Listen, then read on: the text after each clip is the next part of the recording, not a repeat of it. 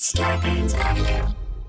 And there's actually like a long history of famous, like brave war heroes that were actively drunk during battles. You know, I mean, maybe it starts with Alexander. Alexander the Great was such a drunk that when he died, they didn't know if he was poisoned or that was just his body. That was just happened. That could be any. Like that was just like how he looked most morning. It was like Keith Richards, who happened to be like a strategic genius. Right. You know, that's why I made the perfect murder. but like they brought in like a mortician or a coroner, like an ancient world equivalent or something. They're like, what do you think caused it? But he's like, this guy could be anything. That's made him great.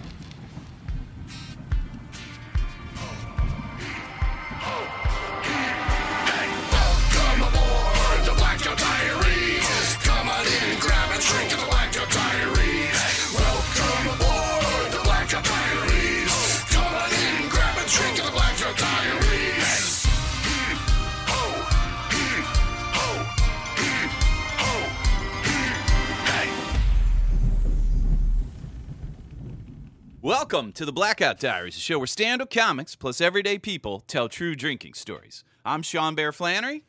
And I'm CJ Sullivan, and every day here on the Blackout Diaries, we're going to hear a story from a comedian or a non-comedian, as in today, we have Floyd the Mailman telling an amazing, legendary character. Legendary, 6'5", Wrigleyville, blonde, looks like Thor delivering the mail to the Cubs. He's the Cubs mailman. Yeah, doesn't even work for the post office. He just goes around delivering mail, grabbing from other people's mailboxes, giving to other people. No, he does. He works for the government. But he's telling a hilarious story today. And we also have a theme. He has a heroic story. So our theme today is drunken heroics and why we have this hero quality in us when we Some people it brings out the best. Yeah. And you want to help others, and there are tales of heroism. Some use the drunken power for good. Absolutely. Yep. And so we'll talk about that and some historians and that have been heroic through alcoholism and our own personal stories with that. And I'm with someone who's definitely an expert in that field, Sean Flannery, a man who roams the Chicago winter streets sometimes when he comes home and just helping out cars and shuffling and just getting people unstuck. I used to love doing that. Used to love doing that when I lived in the city. I would get people unstuck at intersections, push, and that's a great way when you do it, because once you get it moving, and it's 3 a.m, they can't stop to thank you. Or we're just going to have a new problem. Right. So, they're always leaning out, going, oh, buddy, I love you. You're the best. But you're never going to, and you're just waving. And it's such a happy exit. And just goodbye. think of me. Yeah, no need to stop. We can't stop, but just think of me when you get that. Live a good life. Promise me that. Promise me that. And CJ Sullivan, I feel you have a lot of these qualities too. People might have brought up certain foibles you had back when you were drinking, but one thing I always noticed, you made sure everybody got shelter at the end of the night. You were great at it. It wasn't always their shelter, but you made sure that their head was resting in a safe spot. I would kind of like air traffic control. I would just take drunken bodies, and I would put them in different locations. Okay, listen, I need to hold him for 4 hours here, and then you can move him out. I would never worry about shuffle them around. Yeah, just shuffle them around, get them shelter for a little bit, make sure everyone's taken care of. Kind of like an Italian mother feeding. I'm not, think about me last. I'm going to be out here in the streets. I just want to make sure everyone's well fed. Well, and you're like a barn cat. I'll find a place. Yeah, don't worry about me. I'm the last one you need to worry about. So we both have our good qualities when we're drinking, and we're going to talk about more about that. But first, who do we have again here, CJ? We have Floyd the Mailman. Oh, my favorite. Legendary story. He's got an amazing story of heroism, and that only Floyd can tell. So Floyd was actually the Blackout Diaries is as you know a live show. It's been going on for 10 years in Chicago. Yep. Floyd was one of our first non-stand-ups to ever perform at it, and he's always been a big part of the show. Absolutely hilarious. Yeah, I think he kind of defines the Blackout Diaries casting of one of the geniuses of Blackout Diaries is the casting of the non-comics, the civilians, and it's just people you stumbled upon, and come across, if you will, in drinking escapades in the city. And Floyd's a guy. he knows more people than all of us. Like when we introduce him to other comics, like, yeah, I know Floyd. You kidding me? Floyd got me out of a jam one time. How the fuck does everyone know this guy? He's just, he's a mailman who's just like he's a man about town. He is a man about town. He's an literally human. Right. So without further ado, let's open up another chapter of the Blackout Diaries and get ready to hear from Floyd the Mailman.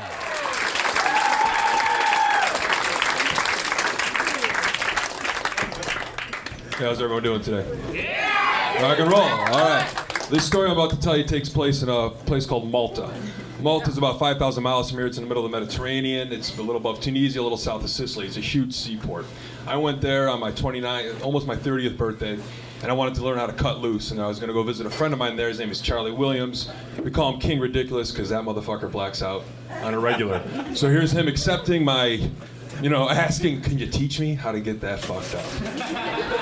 So he does. We go out the first night there, and we're drinking 700 milliliters of vodka. They sell them at 700 milliliters over there.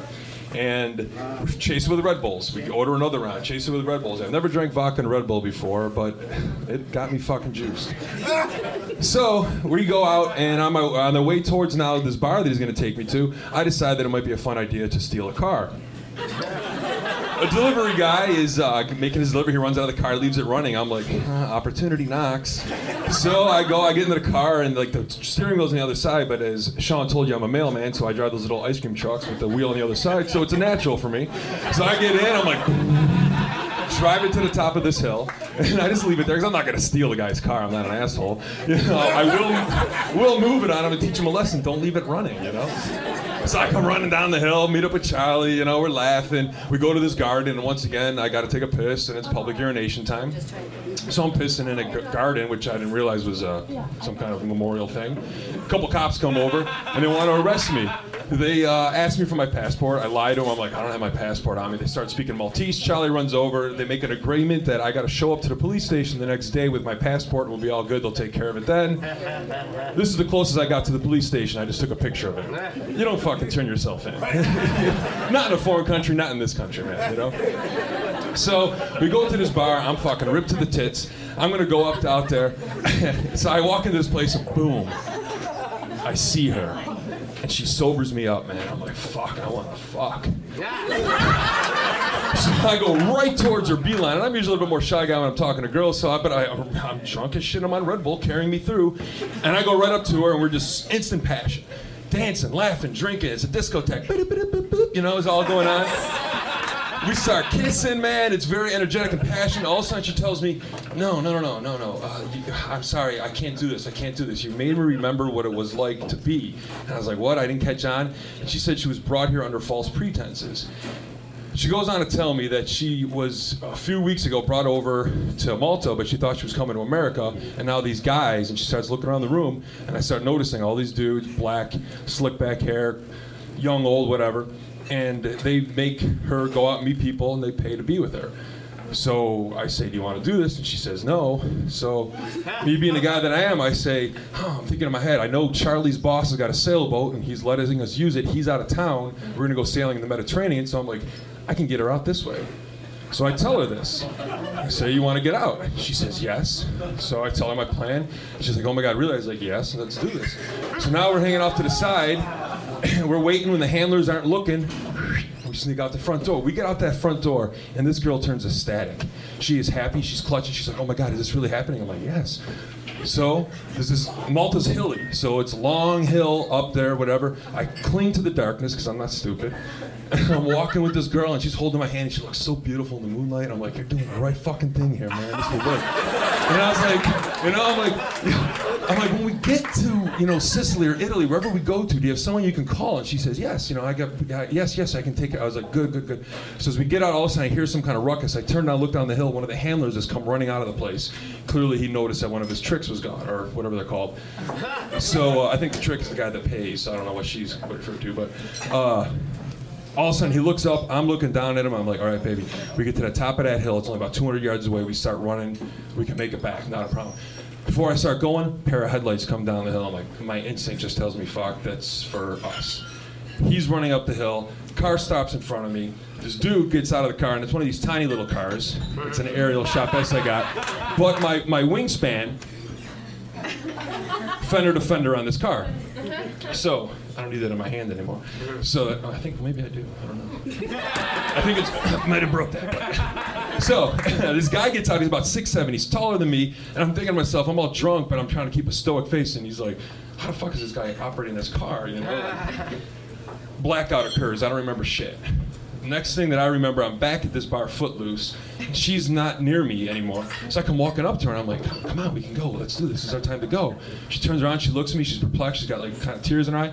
And she's like, no, please, please. Thank you. You've proven to me there's still men in the world, and something about chivalry's not dead.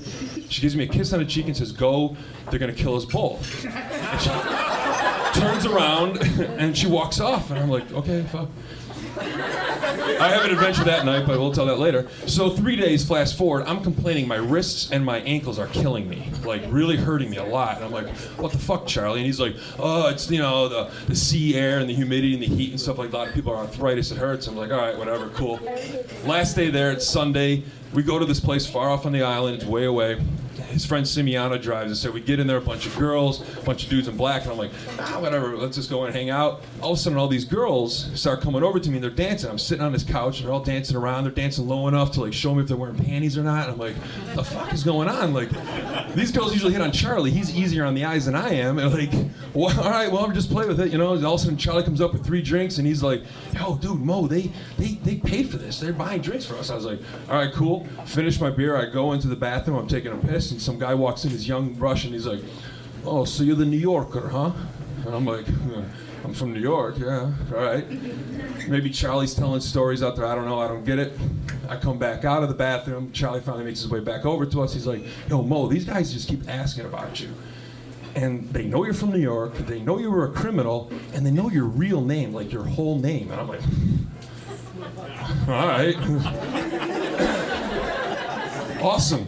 So all of a sudden, young guy calls us over and he's like, you know, this dude wants to meet you, the oldest guy in the place. Shakes my hand. He's like, so New York, huh? Yes. I was like, yes. You know, shots, beers, everybody, the fucking gangsters are drinking. Meet Charlie Simiano. Then he invites me back. Come to the villa. We're going to have a party. The women, cocaine, whatever. You know. I'm like, I don't fuck hookers, and I've done enough cocaine in my life. I can leave that shit behind, you know?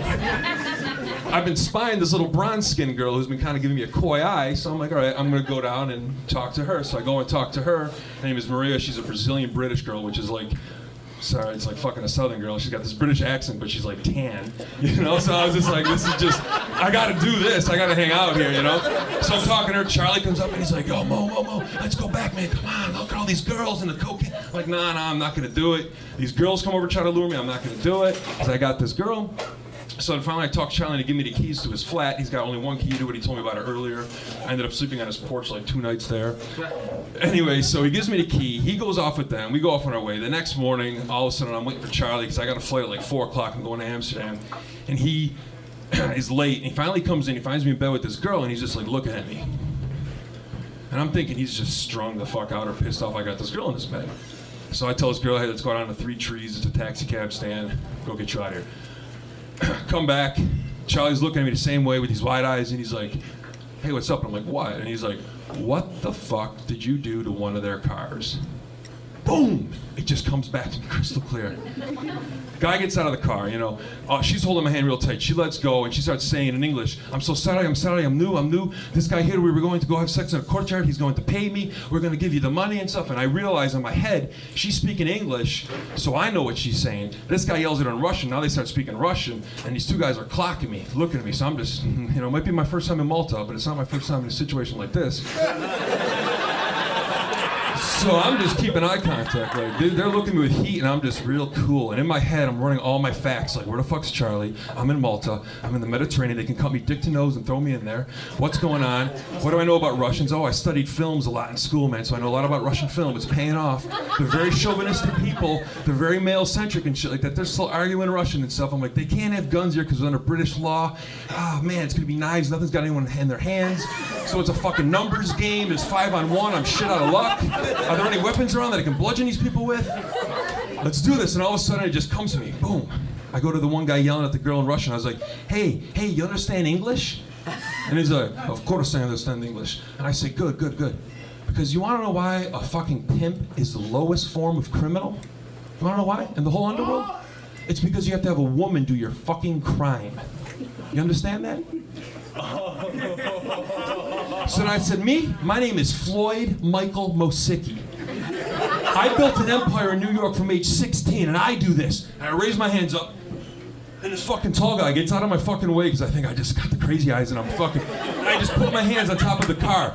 Boom! And I fucking smashed the roof into this car. I'm like, I do this. I don't have to ask for permission. You would have to ask for permission.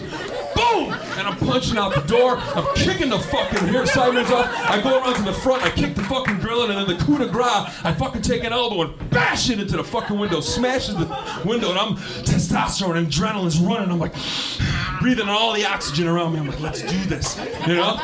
All of a sudden, she acts first. No one knows what to make of this situation. She grabs me by the hand, and she starts saying something. She walks me all through the crowd, and I'm clocking everybody. I'm like, yeah. She gets me out of this whole situation, and that's it. Now I tell this to Charlie. Charlie's like, yeah, that's what they told me. And I was like, so what did you tell them? And he's like, well, you told them the truth, so I'm going to tell them the truth, you know? And I lied a little bit, too, you know, make you seem tougher. And I was like, oh, fuck, thank you. So I was like, what did they ask about me? He said, hey, you tell this buddy, your friend of yours, this man in the linen pants. Because I was wearing linen all fucking time in Malta. You're in Malta. You gotta rock it. You ask this man in the linen pants, you tell him that there's always a job for a guy like him, and he doesn't have to deal with the women and be a dog, because I was calling those guys in my tirade, you're fucking dogs, you're dogs, you know? You know, like, I don't fear you and your pack of dogs, you know? So he's like, you tell him he's always got a job for a man like this, and he doesn't deal with women, and he doesn't have to worry about the car. That doesn't matter. What matters is we find a guy like him. And I'm like, all right, cool. Charlie takes me to the airport. I fly off to Amsterdam, and I'm flying there thinking to myself, shit, man, you know what? At least, at the very least, I know I always got a job.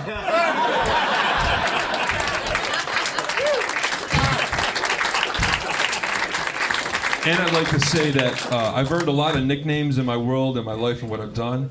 And when I finally leave this world, I think I would like to have written on my tombstone, here lay the man in the linen pants. Thank you very much, people. Thank you.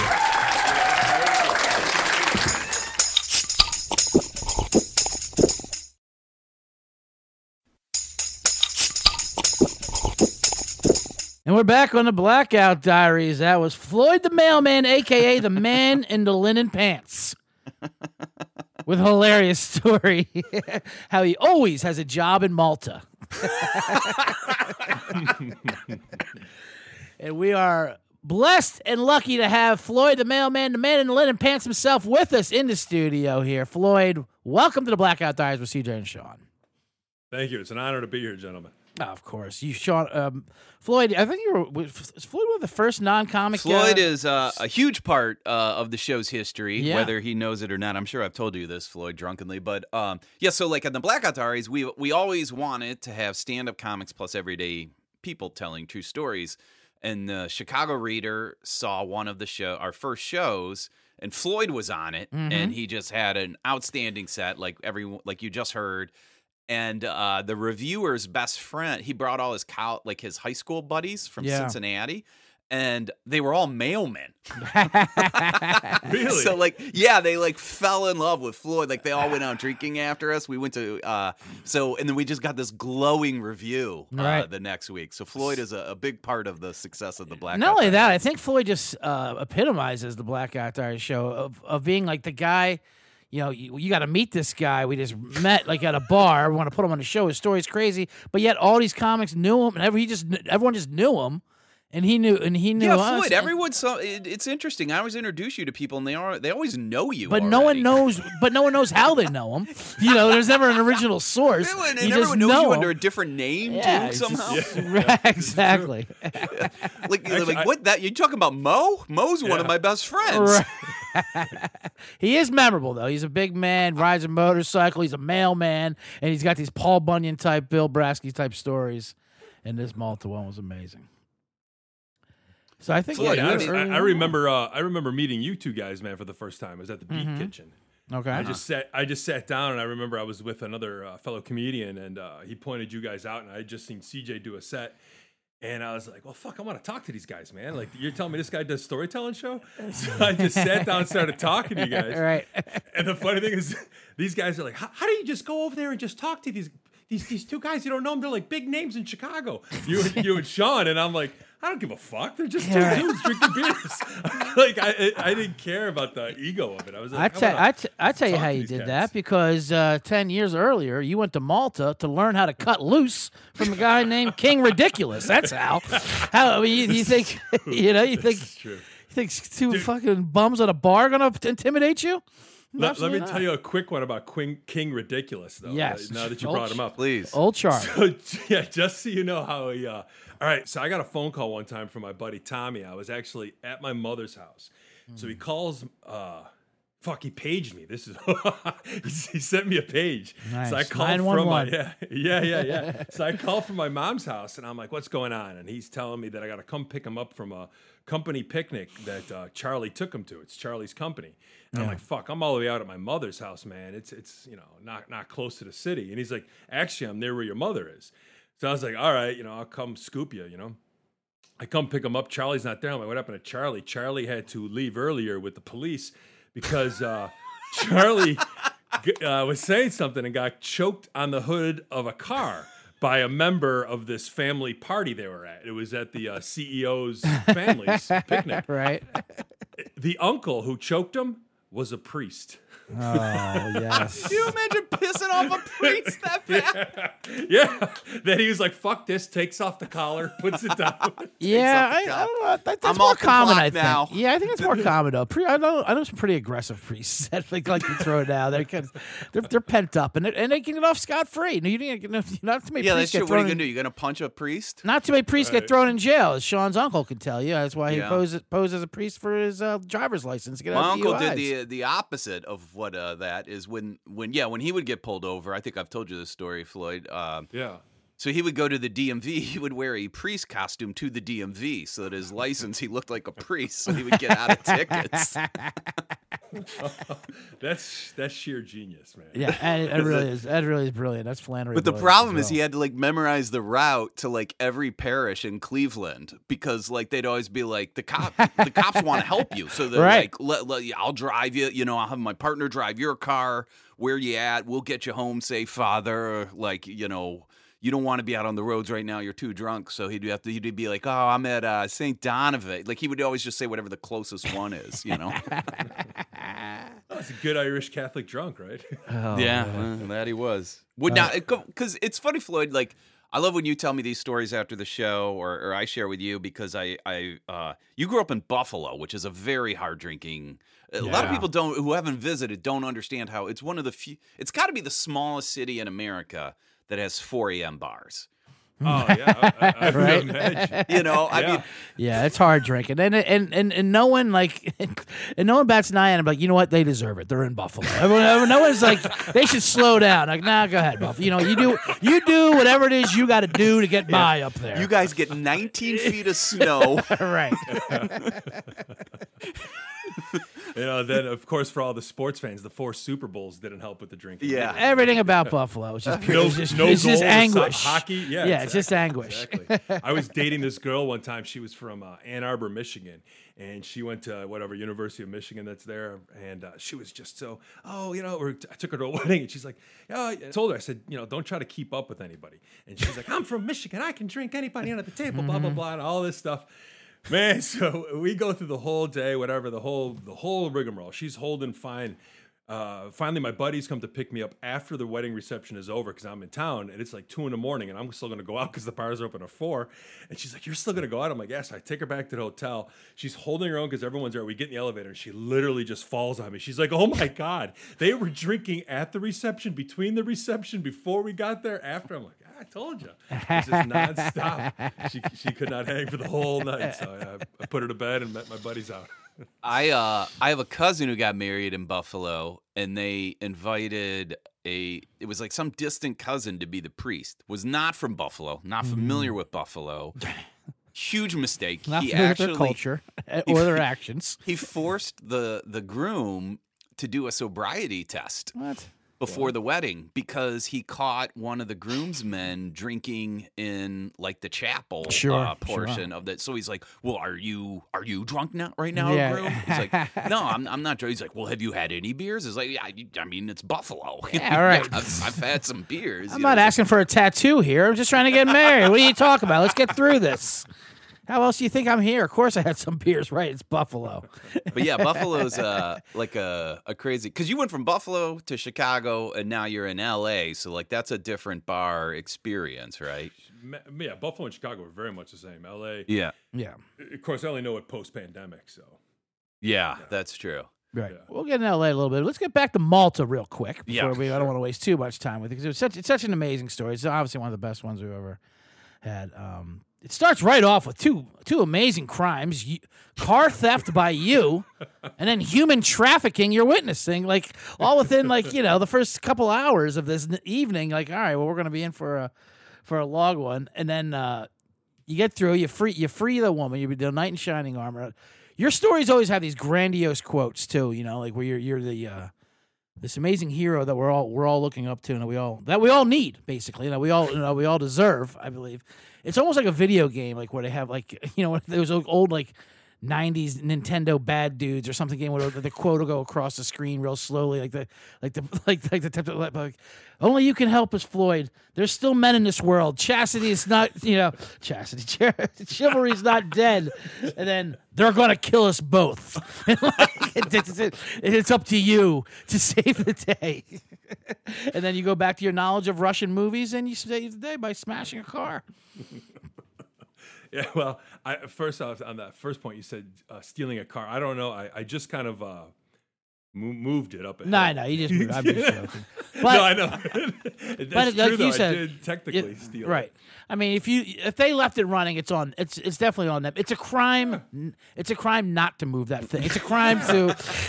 I didn't want to have to do it, man. It was, kind of like necessary. Yeah. It's kind of like in poker. They say it's a crime not to take a sucker's money. Like it's even worse to let them keep it. It's to let them to not learn their lesson.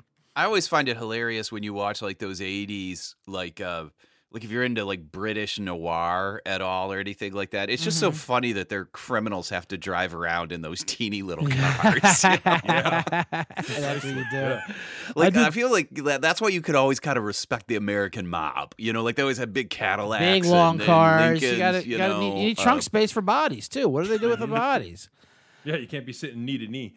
Right. They put him in the passenger seat up in England. But I did love that line, Floyd, when you smashed a car, when you're recollecting smashing the car or whatever. And you go, when you just the old, I do this, which is like that kind of Pete Weber, that's who I am. I don't ask for permission. You do. Which means these pimps also smash the cars, like with their fists and kicking windows, but they first have to ask for permission because that's part of their job. And you're a free man to be you're a free absolute Hulk out there, King Kong. Floyd, is that one of those stories where like you look back at it like the next day, the next week, and you're like, if I was a little bit more sober, I'm not sure I would have handled it that way. Whew, yeah, man. Where maybe you underestimated the danger you were in? No, I when it came to it, I just I got this thing in me where if I make a decision, I just follow through with it. Okay. Yeah. And so it's like I feel that like there was no better way for that to have happened. Absolutely. If I would have done something differently, I may not be sitting here telling this story right now. Hesitation causes fear, Sean. And that's true. The mob and dogs can smell fear, and you do not want to give it off. Or fear causes hesitation. However it goes, whatever it's supposed to be. But whatever Swayze says in Point Break. Thinking on it, man, like I think it all began with I didn't know what to do because they were speaking Russian. Yeah. And I asked them. I said, "Do you understand English?" And to be fair, I'm thinking on this now. I really haven't thought about that until Sean just asked, like, what? I think I got that from Kurt Russell, Big Trouble Little China. Mm-hmm. Yep. Where he's like, "You guys savvy English?" I used to love that movie growing up as a kid. Amazing movie. Somewhere amazing movie. In the drunken whatever, I was like, "Be Kurt Russell," be Jack Burton. And you were. I mean, Yeah. you were. What does Absolutely. Jack do, you know, Big right? Trouble Like, in Little Malta. You're very similar, right? You have that look to him. Now you returned to Malta since then, right? oh yeah. Have you ever looked them up to get a job? Have you looked that girl up? She's probably. Oh man, she's yeah. She did well. I will say this. So I went back, I think, twice. Now my buddy Charlie used to hang out and drink with these mobsters for a while there. Sure, he's King Ridiculous. Yeah, and they were asking about me, but I never. When I went back, I was like, nah, I'm not. I got out of that situation. Some connections deserve to stay in the past. Yeah, no, right. I'm Yeah. not saying you should have took a job from. I do hope you told them. I wish I could already have a job. I'm a mailman, actually, back in my own countries. And they must I like, work for the US right? They must government. say, Jesus, mailmen in America must be absolute maniacs. Well, Floyd, let's talk about that a little bit because every time you tell a story at the show, people are kind of fascinated with that you're a mailman. You've been a mailman for many years. Like it's one of those jobs you can retire young, right? Like, are you able to retire in 10 years? Man, well, do you really want to get into all that? Well, I don't. I just love the idea of Floyd being a 6'5", like blonde-haired retiree soon. On foot Thor mailman, and you get in a route. Did you have to get? And you used to work Wrigleyville too, so like you're a Yes. huge dude, like very striking visual, just going through Wrigleyville. What was that like? It depends what part of Wrigleyville. You're talking about Boys Town, or you're talking about all the bars are. Yeah. Was there any confront? I imagine there's a lot of confrontations going on in mailmen, just because people are just angry anyway.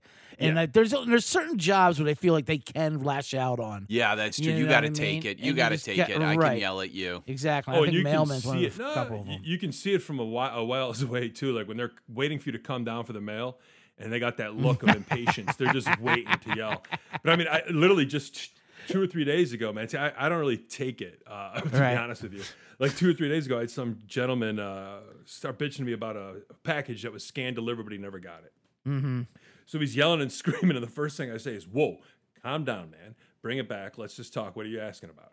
So he tells me about the scanning. The package is not delivered. I said, "All right, man, we'll get to the bottom of this. No big deal." I said, we'll find out where it is. I said, what we're wearing on me is GPS. When I scan it, it lets me know that it's here or whatever. So whoever scanned the package will be able to find out exactly where it is. It's not lost. Don't worry about it.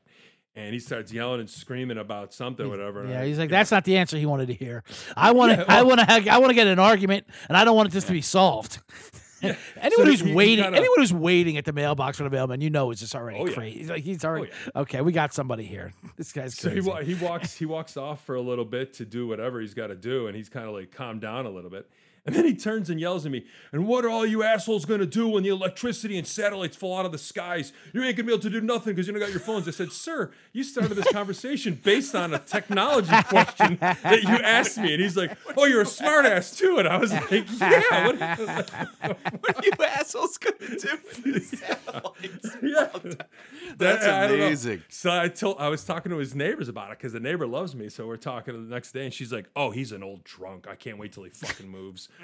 Of course. I just love someone waiting for you. That's amazing. Oh yeah. Any of the stereotypes? We were talking about your motorcycle. I think I told you this show because we're both in L.A. Me and Floyd. We had not a meeting. We were going to have lunch to talk about this Blackout Diaries podcast, and or in the show. We're also going to get the L.A. show going. And I never know where to. I just picked some place in. And it was kind of in Hollywood or West Hollywood or something like that. That was a busy street. Yeah, it was a very busy street. It was a pretty bad selection of my voice. But I'm just sitting outside, and Floyd just keeps lapping around this motorcycle, this loud ass motorcycle, like West Hollywood, going, "There's nowhere to fucking park around here." The whole place is looking at, the whole place is looking at him. It sounds like a goddamn, this Teamster truck coming through. Like it sounded like a chopper gang coming through. It was just a one man Floyd. Like, "Where do you got to park? All right, order me a taco. Order me." He's just going around like, "All right, I'm just gonna get up and park with you or something." I can't be. Don't act like you know me, please. But it was great. It was partly my fault, but also I kind of wanted to see it happen as well. What do you ride? What do you ride, Floyd? What do you ride? Because you were in like a motorcycle gang here in Chicago, right? Yeah, I was. I was actually the only white member of an all African American motorcycle gang. Really? Are you allowed to say what the gang was called, or? Yeah, the old school road players, spelled OLSKOOL. And how did they? And how did they let That's you? awesome. And how did they let you? How did you get involved with them? I just approached them at what was that? Twisted Spoke. Yep. Twisted Oh yeah, Spoke, yep. yeah, I know that bar. Great bike bar in So- Chicago. Oh yeah, it's got that skeleton motorcycle on top, right? The one on May. So I was working on a film project, and I was doing like sound editing. We went there for drinks after, and I was talking about needing a shot with a bunch of motorcyclists, and there these guys were. I could see all the bikes out front, and I was like, "Oh, it's got to be these guys." So I started talking with them, and then we started riding. Well, and they brought you in. There you are, the boom I think it was a operator. novelty for them. Yeah, Well, of course. I bet. I thought it was hilarious as much as we did. Dude, we were riding down in the West Side in a parade, and there's like a Chris Rock joke where they talks about like the one white guy hanging out with all the African American people, and like people are like, "Oh, what did he do?" Right? To hang out with these guys. So like all these kids and all these people it's like the ride is like 50, 60 bikes riding, and everyone's like waving, and eventually they just see this one white guy like, what? Just the looks on everyone's faces just changed, and I'm like, man, I'm seeing that same look 100 times today. There's the guy. That must be their insurance agent right there. Yeah, someone has to provide. You're in good hands. What was your? Are you assigned a nickname when you join a biker game? What was your nickname? They went with Mo. Yeah, like all of them were nicknamed. There was the professor was like who was he? Was a private eye actually. There was a guy named Grumpy who was a truck driver. There was Tank. I can't remember the rest of the names. These guys sound great. A private eye. Yeah, these guys sound great, man. Oh man. Yeah, they were far from Joliet. Oh, nice. That's how you do it. Yeah. All right, Floyd. Well, thank you for joining us. You have anything you want to tell the people besides the mailman? You're on a podcast regularly. What pod? You want to plug your podcast? Oh, sure. I do a bunch of characters for a podcast called The Umbrellaholics. You'll never. There's one or two where they interview me like this, or I talk like this, but it's mostly I do the character voices. Nice. Yeah. And we're going to be in the process of starting that LA Blackout Diary show live. We're going to. Floyd will be a big part of that. I don't know if I want that show to actually happen, or if I just want to do scout locations with Floyd and just go to different Elks clubs and different places and just have those nights and make that the show. Just a storytelling of us trying to find the funniest room to do a Blackout Diary show in LA. Oh, I'm sure we can get some stories out of those Elks people. At every location we've sure. scouted so far, the staff that we've talked to thinks they've just been fired. Right. So like those are the kind of places we're looking at. Oh, man. All right, well, thank you so much for joining, Floyd. It's always great to have you here. CJ and I will be right back on the Blackout Diaries. And that's the man with the linen pants.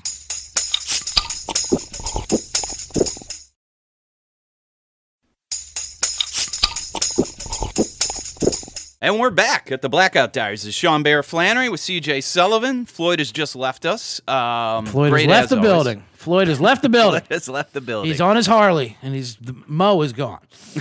Yeah, and that brings up one of our favorite points. We both love hanging out with people that have multiple aliases. Yes, absolutely.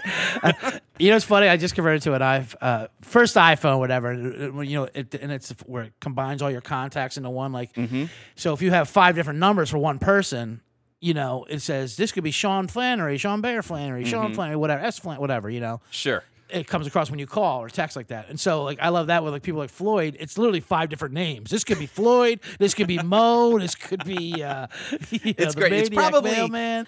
Like, I love it because it's a signal that you don't want any aspects of your multiple ways people know you to cross-contaminate.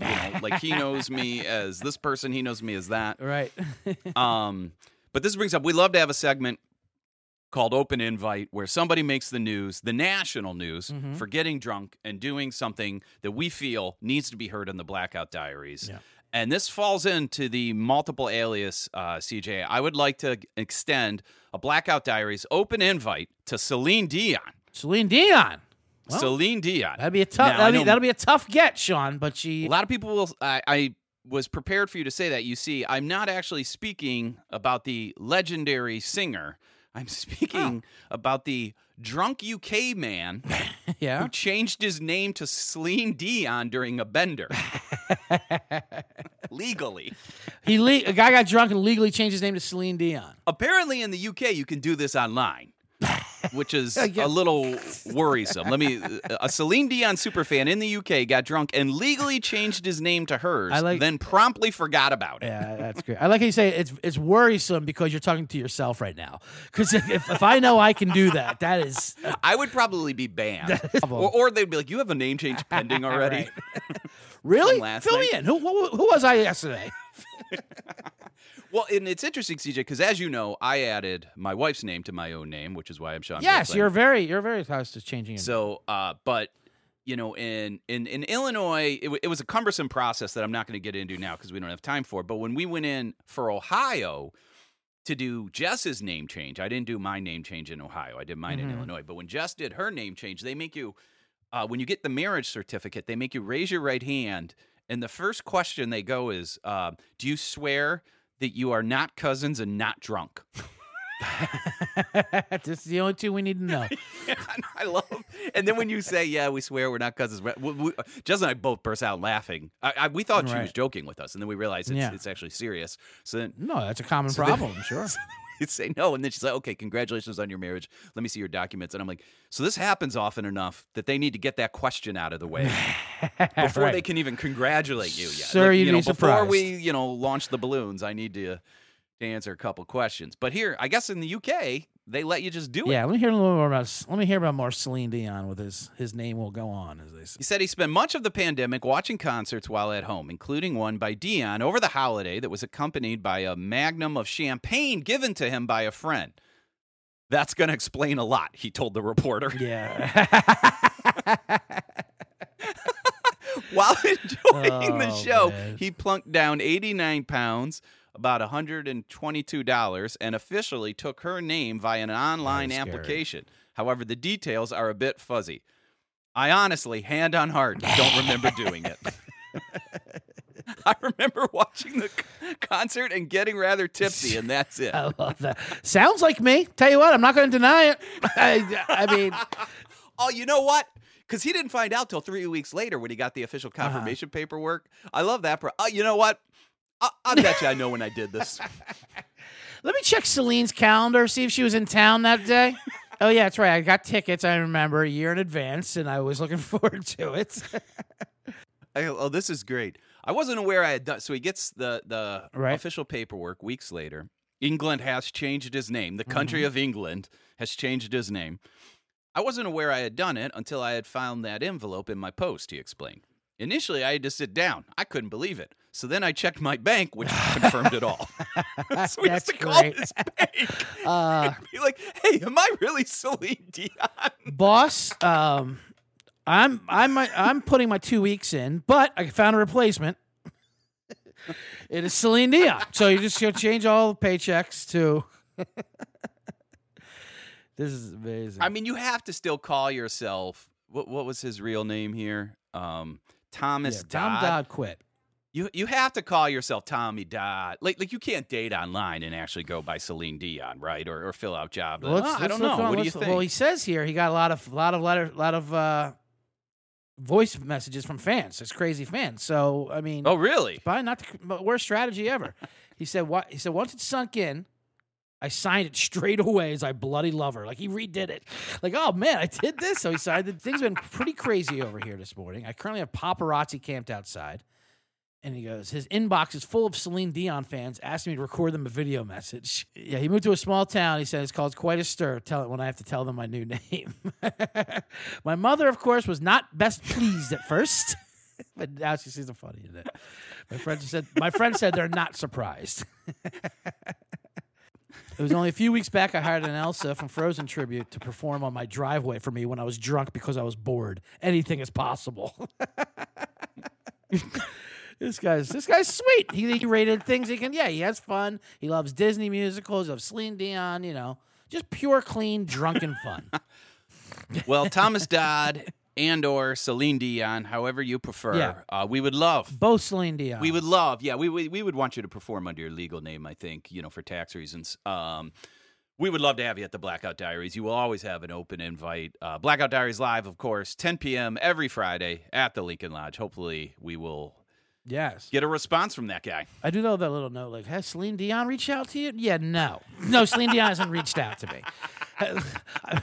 I'm sure people have brought it to our attention, too. Yeah, I'm not going to contact this man. He's crazy. You know, crazy fans I have. I don't want to enable right. the legal shit. Like, I don't want people to see this is how you get in touch with me. That you legally change your name. Because then it'll become like aspirin, right? Remember how aspirin used to be, you know, used to be a trademark name, but then everybody started using that, and now it means nothing. Aspirin does mean nothing. That's great. So Celine Dion would come to mean nothing if she, you know, encouraged people to all change. If we all changed our name to Celine Dion becomes meaningless. Yeah, let's take the power out of Celine Dion's name. It's like taking the word back, you know? So that was Aliases, and it is the Blackout Diaries, the open invite, as you mentioned, Chicago, which I was just back in Chicago, and I hosted it one week, and I was a guest the next week. Fantastic time, of course, to go to it. I bring that up because then, during my times, I went out to visit you out in the You're not in the suburbs. You're out in Oak Park now. It's technically it's weird. Oak Park borders it. Like, I'm 4 blocks away from the Chicago border, and the L connects to my house and everything. But if you say Oak Park is the city, right, and you're talking to somebody who was born and bred in the city of Chicago, they will flip their lid that you're calling Oak. But then it's what's funny is when you talk to somebody who's out in the far suburbs, like Naperville, and you say, I'm in Oak Park, I live in the suburbs too, they're like, whoa. That is not the suburbs. 80% of Chicagoans meeting each other is defending where they're from and claiming, like, totally. What part we of have so many fucking rules about it. Right. And when you like, if somebody comes up to me at a show and goes, where do you live? Yeah. I go, Oak Park. And if they don't know what that means, I'll be like, all right, well, before I answer that, I got to know where you're from. Because I could start a fight on accident based on how I phrase this if I don't know your background. So anyway, I made the trek out to Oak Park. You had a Labor Day barbecue. You invited me, my friend Kyle, who was in town, and Ken Barnard. We went out there from the city. We made the trek to the city to see you in your suburban glory. Yeah, of course. Yep. And I was aware of this, of your new kick, of your specialty when you order to make a drink, and you make Negronis for everyone.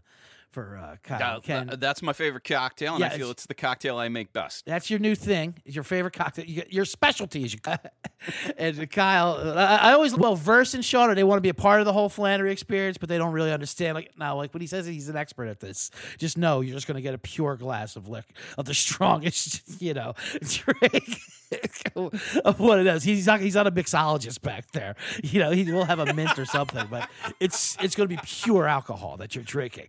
And that's exactly what it was. And he was just like, oh, my God, you don't have to finish it. Just, put it in a fucking tap it behind the sippy cups. I mean, I do. You have a healthy pour. I do have my own pour. Yeah, get into the whole Negroni thing. How'd you get into it? So a Negroni's famous cocktail. Mm-hmm. In fact, we've been talking today about drunk heroism. Negroni was invented by an Italian war hero, Count Negroni. Yeah, Count Negroni. Who won a very famous battle. I can't remember what war it was. I think it was in one of the Prussian wars. Everybody was fighting Prussia back then. They were around just for the wars. The 18th century's just straight up Nazi dickheads. Real Weisenheimers, those Prussians, when it came to fucking battles. But he created this cocktail, and there was a previous cocktail that is still pretty famous called the Americano, which is just Campari, just vermouth, with a little bit of soda water. And he wanted this Count. He's a war hero, brave man. He needed, much like how I pour mine, he needed a little bit more kick in it. Absolutely. So he said, I don't want any water in it. I want you to put gin in where you would put water. And the Negroni was your born. Specialty. Your specialty is a glass of gin. That's what Kyle learned. That is true. But you've been ordering Negronis all around the bars recently too, and bartenders get excited when you order Negroni. Like, I know what a Negroni is. You know why they love it? Because it's a classic cocktail. Yeah. And it's easy to make because it's just equal parts vermouth, it's 1, 2, 3, Campari, right? And it's 1, 2, 3. You put a little orange or whatever on top. You're done. It's not like I'm asking you to muddle anything. Yeah. I'm not asking You're you mixing. You're not putting ice. You're not sifting. You're not sifting anything over. Yeah, multiple cups are not involved. Right. Nothing like that. Easy peasy. And that is what you think the Italian cocktails are some of the most underrated. Things I've always about said the Italian that. culture. Always said that. Of course, Italian food highly overrated. Italian food. cocktails highly underrated. That's hilarious. Italian And food. that's all overrated. you need to know about America, that we worship Italian food Right. and not their cocktails. Yeah, we barely. I mean, they barely drink their wine. Their what's their beer? Peroni. Is that Yes, what it yeah. is? That's not bad either. But you only have a couple. It's not. Of I mean, they're those. known for light beers, Right. light crisp beers. But their cocktails is where you think it's at. You hate not hate their food, but it's overrated. I'm going to go on record that I hate it. Yeah, it does Or at weigh least you I hate down. America's- at least I hate America's interpretation. I'll of get it. behind. Yeah, I'll get behind that for sure. They bastardized the pizza. That's for sure. Mm-hmm. And the pasta shit, the way they do it, they you can't move for a week after an Italian fucking meal. Yeah. I mean, they definitely jerseyed up the Italian food. You go over to Italy, their pizza looks like a fucking burnt hockey puck, but it's the most delicious thing you ever had. It's all weird bastardized shape. And they're little dishes, but yeah, and you're sipping tiny little cocktails with it and everything. The best everything cocktails in you've ever between. had. That's interesting. So that was. Go ahead. He was a famous war general. Yeah, I was just gonna say that. Today we're talking about like kind of courage, bravery, and drinking. And there's actually like a long history of famous, like brave war heroes, Right. that were actively drunk during battles. Maybe it starts with Alexander. Alexander the Great was such a drunk that when he died, they didn't know if he was poisoned or that was just his body. That was just happened. That could be any. Like that was just like how he looked most morning. It was like Keith Richards, That's who hilarious. happened to be like a strategic genius. Right. That's why I mean the perfect murder. But they brought in like a mortician or a coroner, like an ancient world equivalent or something. They're like, what do you think caused it? But he's like, this guy could be anything. That's made him great. That is so funny. But yeah, I like. you were talking about Hannibal. Alcohol was involved in his war plan. Yeah, I love just plans that strategic, heroic plans of winning battles. If we go back, it's basically all because of alcoholism. Hannibal and his elephants. Hannibal, known as one of the most, one of the best war strategists ever, really. And his plan was to get his elephants hammered. And he just for the battle of I think it was this. I read it somewhere. It was the first battle of the Second Punic War, and he got his elephants hammered. So they would be drunk and they would just stampede his Roman adversaries, in which they did because these elephants wouldn't do it normally. So they busted through, and he became an absolute genius. I mean, just imagine saying that. Like, okay, what do you need to raise a military? right. It's like, okay, well, I'm going to need 10,000 soldiers, 300 brewers, Yeah, and some elephants, a couple zookeepers. Yeah, we're gonna need what is this guy creating? some pool-sized vats that elephants can get out of. Yeah, because you can't just give them little Right? pints. Yeah, right? what are you That'll gonna- take all day. Exactly. You can't just give them fifths.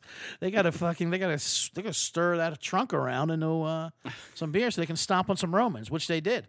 Another one I like was Paul Revere, and Yeah. Well, all those dudes from the Revolution drank a bunch. Like the Boston Tea Party happened after some legendary Boston bar called Last Call. They just threw them out. It was called something like the Yellow Dragon or something was Right. the bar. But it was just like if Boston had a later Last Call, we might still be under the crown. we'd be mourning the Queen's death. You say? That's why I always say whenever anyone goes, nothing good ever happened after 2 a.m. Oh, really? Name one good thing that ever happened after 2 a.m. I look them right in the eye and I go, how about America? America. I mean, there's no more drunken plan ever than getting on a drunken horseback ride, wake up the entire town to scream bloody murder that, listen, let me warn you, everyone, the British are coming. They're going to tax our rum. This rum that we've been drinking. Or the Boston Tea Party is just as drunkenly hastily planned. Remember how like they disguised themselves as Indians, where they had like 3 feathers or something like that?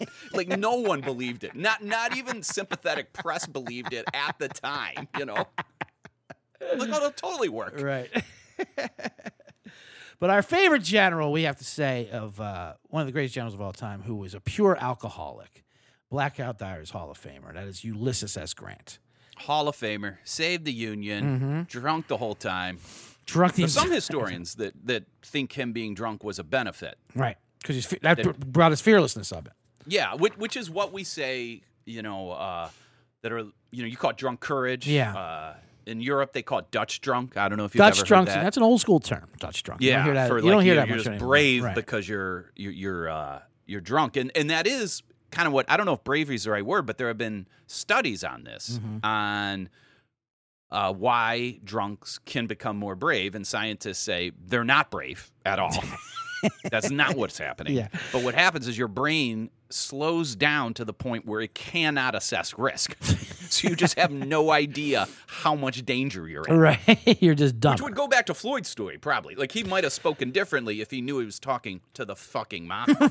Right, he wouldn't have called. What did he say? He wouldn't have called a pimp the lowest form of criminal to his face.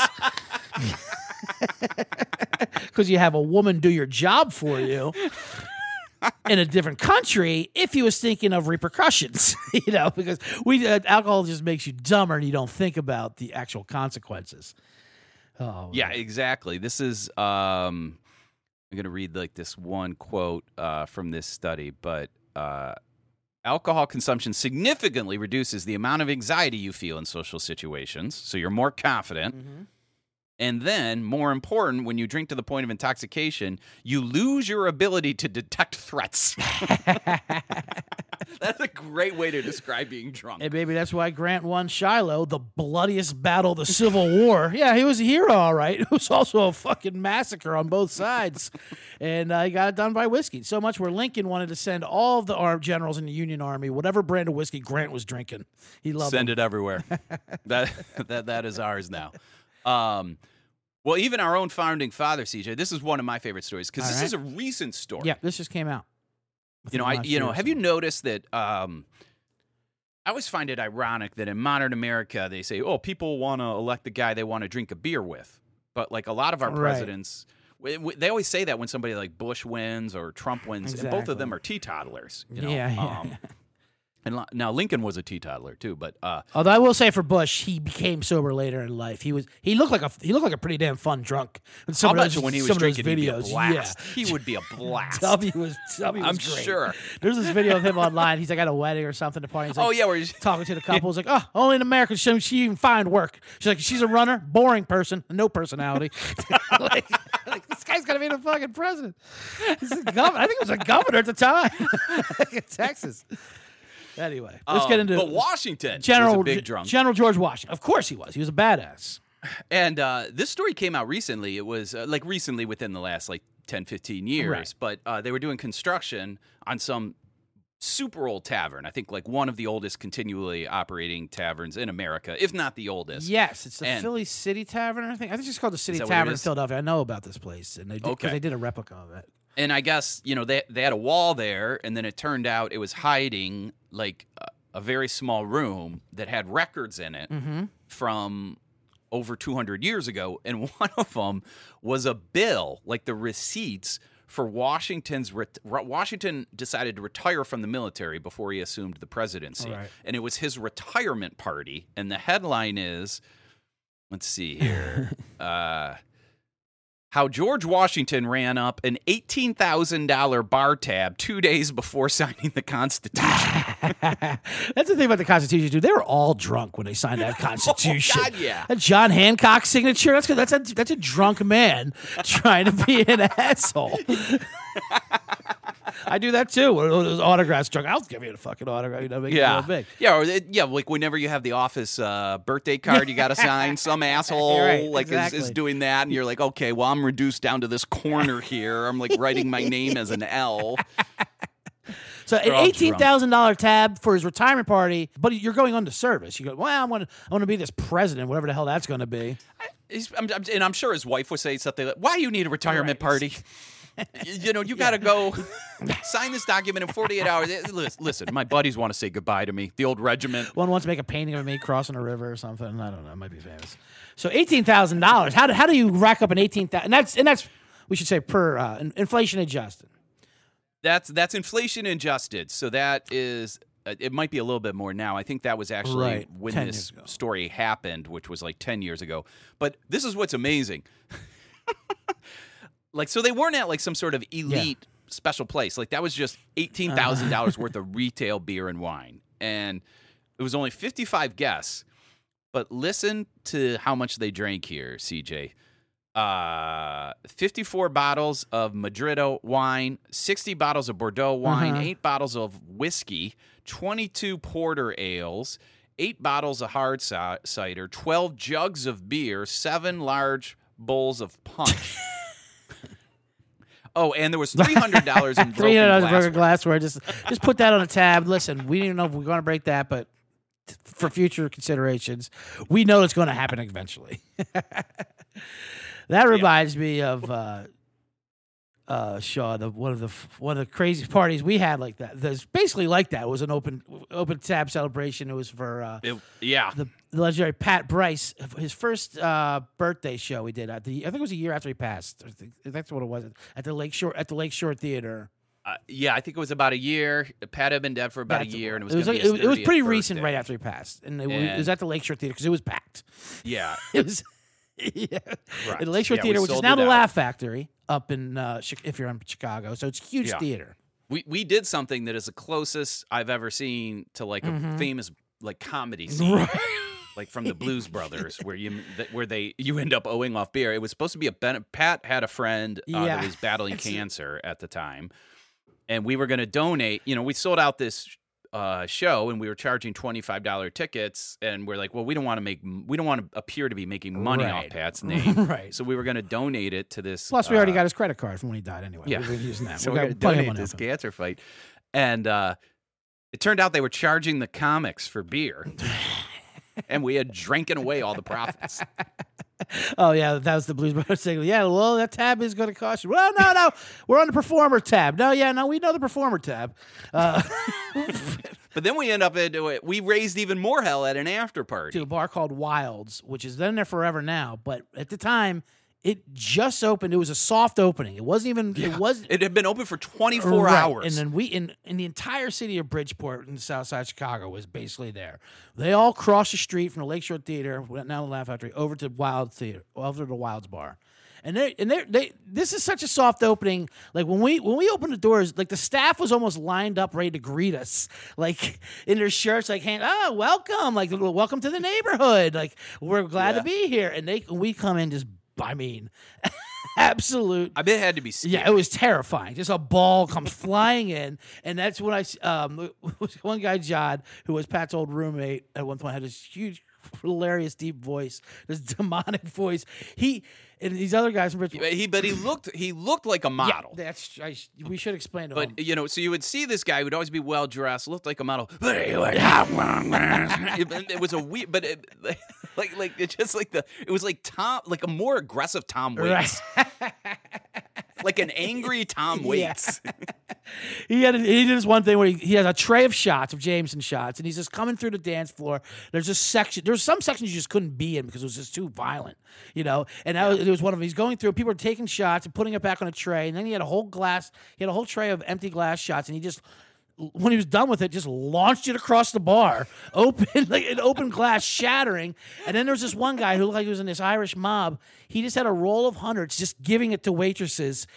Here, every time he saw something that looked like it would cost money, he would just give the waitress 100. He did it when he first walked in. Like, here's $200. Like, what's this for? Like, trust me, you're gonna need it. Put it on the tab. We're paying for damage before it even happened. You see something that looks weird, you come see me this again. This guy who is, you just listen. Don't explain. I'm sure you're right. Whatever it is, I believe you. Listen, we believe you. But take this money, and he would just pay them off. And in this poor bar, wow, it survived it. But they must have been thinking, what did we get ourselves into? We thought this was a nice area. We're up in Boys Town, for crying out loud. It's goddamn entire South Side is here fucking smashing out windows. And they're happy. This is them celebrating. No one's fighting each other and no one's angry. This is them being happy. They're just punching each other and dancing and smashing things. Oh, yeah, we're celebrating a death. People were wandering off. I remember, like, speaking of getting shelter, like, I went up north, and there was just people just wandering the streets, and I remember I was just first dating Erin. She was just grabbing people, putting them in, here, you stay here, you know, whatever, like, for a couple hours. I know this is a foreign land to you up here, this north side, but you can't just be walking in the streets like that up here. I'm sure I probably told you this. It's up, but I went home later that night, and I think Jess was. I think Colin was a newborn, right? So Jess was like kind of up when I came home, and she was like, "How was it?" I'm like, "Oh, it was a blast. It was great. It was great." She goes, "Was it real crazy?" I'm like, "Nope, pretty under control." Yeah, and I'm just like blackout. I can't remember anything, right. like that's just like a steady. Then I go to bed, like the lights are off. I go to, and we wake up, and on my whole chest, somebody has drawn like a human face. Like there's just a human face drawn on my. So at some point, I had my shirt off. Right. That's I remember that point of your shirt off actually. And somebody you're on top of drew on it. You're on top of a table on that front room. There was that front room where the glasses were getting shattered, where you had to be on top of tables just to get through. And it was just like, I just wanted to get to that. I want to go talk to that person over there. And so you would table walk like on top of it. So I like someone drew a face on your chest while you were standing, but not unaware that this was happening. Like talking to someone else, not passed out, like not like on the bed, right? Drawing on a man while you're having a conversation with another party, just not no one acknowledging it. Oh my God, that is amazing. All right, we're gonna have to wrap this up, Sean. We're gonna talk about this anyway. We are the Blackout Diaries, Sean and CJ. Make sure you go to the show in Chicago at the Lincoln Lounge every Friday night, and got Sean's book, Places I Can't Return To. Follow both of us on the social media. Oh yeah, and CJ, make sure you mention you have a new. I listened to your first episode. You have a new podcast. It's great. Yeah, it's the Bottom Bombs. The Bottom Line loved Bombs. The written ones. Yeah. The written ones. Bottom Line Bombs. It's an NFL pick contest. It's on the Sports Gambling Podcast Network. Bottom Line Bombs was a thing I used to write where I'd pick NFL games through comedy bits. You know, I look for the bit What's in the game. Funniest matchup? What's the funniest matchup? What's the funniest joke in the thing? You know, doesn't really produce winners as much, but it does produce entertainment. Does any system? Yeah, and then at least we're laughing. Exactly. And now I've realized people don't like to read, so I'm doing it in a podcast form. So it's called the Bottom Line Bombs. Yeah. Well, I think it's great. So make sure to check that out too. Thank you. If you're listening to this podcast and you haven't given us a review yet, give us a review, please. That helps us out a lot. Yeah, we have to say stuff like that. Subscribe and review. Yeah. Smash that subscribe button and follow us on the socials. Anyway, all right, we'll be back in the Blackout Diaries. That's it.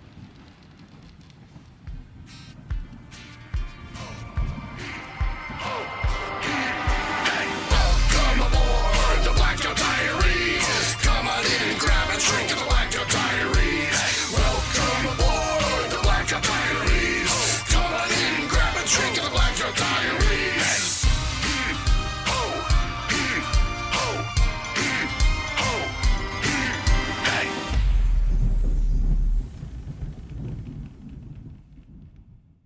Starburns Audio, a podcast network.